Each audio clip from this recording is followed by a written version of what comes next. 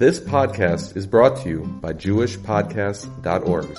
Start your very own podcast today at JewishPodcasts.org. You're listening to the Yeshiva of Newark at IDT podcast. I'm your host and curator, Rabbi Abram Kibalevich, and I hope you enjoy this episode. We're reading Igrat Moshe, Yeridei Chelik Bet Siman Chav Zayin. This trivia is dated Yud Zayin Adar, Tafshin Chav Gimel 5723, and is addressed to Rav Nachman Tzvi Kornmal of the Gonav Bezdin of Albany. So here's what Rav Moshe says. In the matter of gelatin, which is made from skins of kosher animals, which have also been salted, meaning that we've solved all the problem. If this were meat, it would be kosher. And now the question is, but is meat? Can you put it together with milk? Right? We're not talking about cheese making, which we'll see in a moment is talking about stomach linings as opposed to skin. This is straight skin. Rav Moshe assumes that gelatin is made out of skin. If you look at Wikipedia, gelatin seems to be made out of things other than skin, and among other things.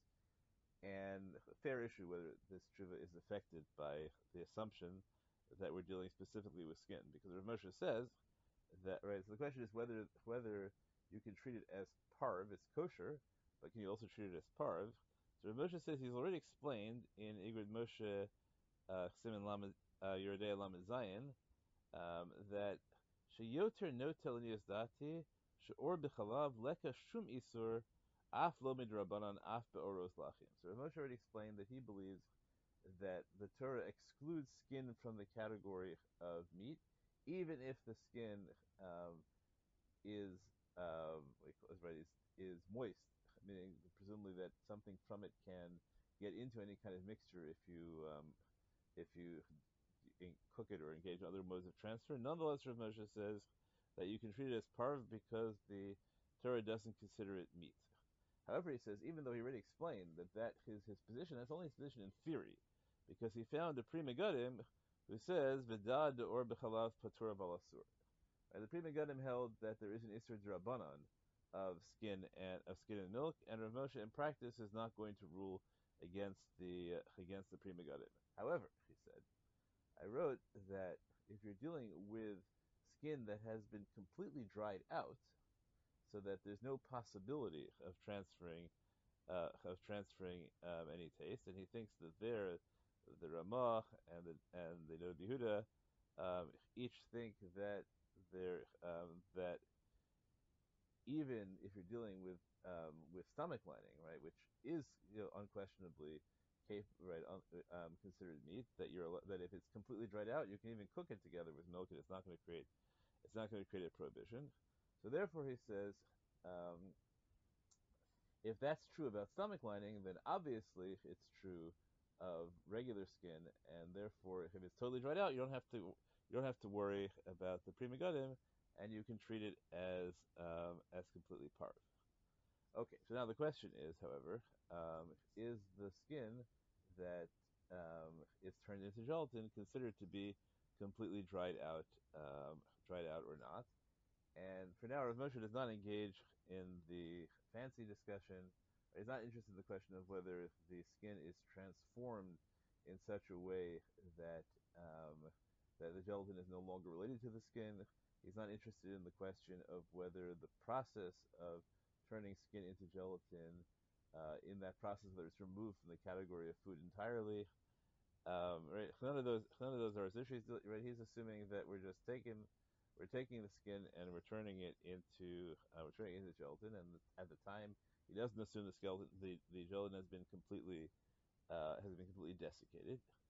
But he says the grounds that he's given us so far is that since really he thinks that skin per se is never meat, and it's only the Pri Megadim who says that skin is considered meat d'Rabbanan. So therefore, he says, if you can add, right, so since the Pri Megadim is controversial, so what you have here is a suffix d'Rabbanan. So if you can add another suffix, you can add another doubt,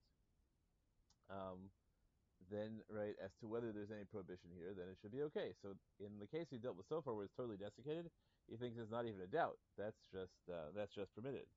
But he says v'chein nira b'chol safek sheyeh sheyesh lahatir bor. But he says if there's any other doubt that arises as to whether this particular skin product should be a problem in terms of kashrut, when in terms of meat and milk, you'll be lenient anytime there's another doubt. So what's the doubt here? So he says, v'lachein, af shemasha kasak kvod teraso sheshama shegelatin eno davar nosein tam eno davar vadai.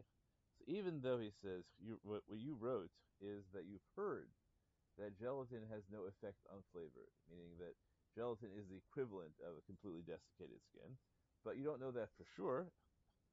So he says, what you heard is not the kind of certainty that allows us halachically to violate what would be a definite prohibition, even if that prohibition is only drabanan. But here there isn't a definite prohibition. Here there's only a suffix prohibition because maybe the Pri Megadim is right and maybe not.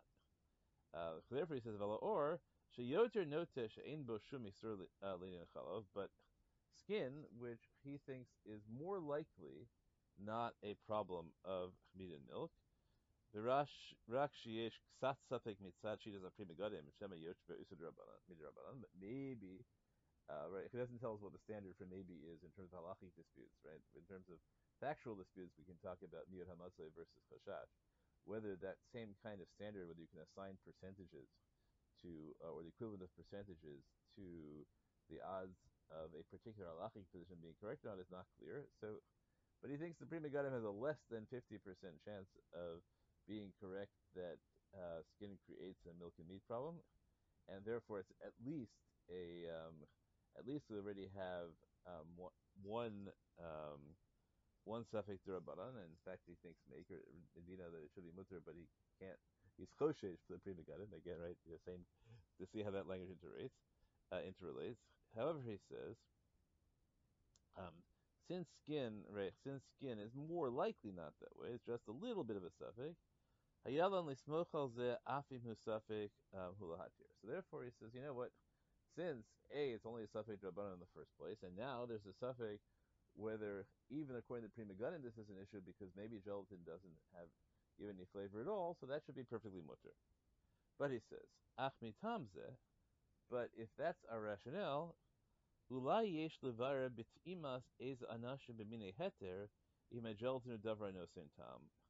He says, but if that's really the doubt is whether gelatin gives flavor, so why do we have to, right? Why don't we just create a product which is parv, and put kosher gelatin in it, and let's have people taste it, and see if the gelatin gives flavor or not. And he says, "V'lo nichnas ze b'chashiva safek klal kevan she'efshel levarer." So he's going to say, right, this is a stronger statement, I think, than he said previously. He says that for the purpose of deciding whether we have a suffix here or not, the answer is that if there's evidence available, and you're not getting the available evidence. Now, this doesn't seem to be quite like looking away. Here it's quite a product. It's quite a production. You have to produce the product. You have to get people to taste it. Nonetheless, he doesn't seem to consider that a tircha. Maybe he doesn't consider it tircha because it's a one shot, right? All you have to do is get people to taste it once, and then it becomes permitted. The whole product becomes permitted forever. So that's a very low effort to result ratio. So he says that it seems to him that maybe then you can't, at least for these purposes, right? That what we're trying to do is create a sveka, right? A suffix on a suffix d'Rabbanan, a suffix really on a not even suffix d'Rabbanan. So he says, well, a suffix perhaps is a formal category. You have to create a suffix, and it's not called a suffix when you can find out. That is very strong language, right? If we really held that, right? So then lots of other halachos, right? If it's not a suffix, so what is it? Is it a vadai the other way? That's pretty strong language, and we have to figure out how strongly he means this. That when you can investigate, again, if there's bother, you don't have to investigate. But when you can investigate, although again, it's not here that it's just a case of chash, so you have to right? What does he mean? Right? What is it? Under what circumstances would he go so far as to say that if there's evidence available, even though you are in doubt, for halachic purposes you are not in doubt. Halachic purposes you have to assume the worst case scenario.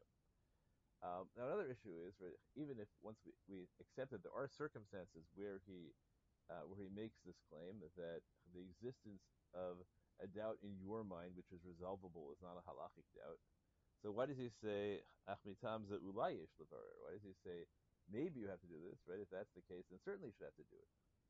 So it could be that this entire principle might be going too far for him, especially since here you really didn't need the second suffix in the first place, because he thinks there's no problem of skin at all generally. So to set standards for the second suffix to create a sfeik it might be too much.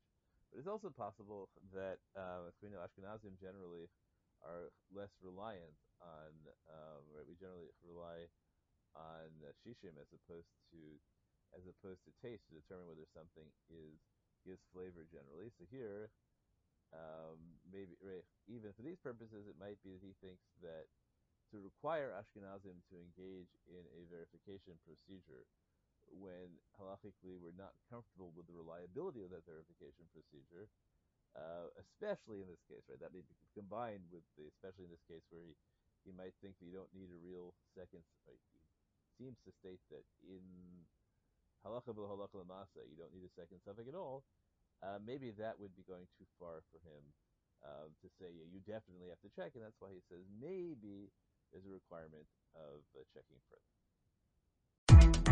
Thanks for joining us for another episode from the Yeshiva of Newark at IDT Podcast. Be sure to subscribe on your favorite podcast app so you don't miss a single episode.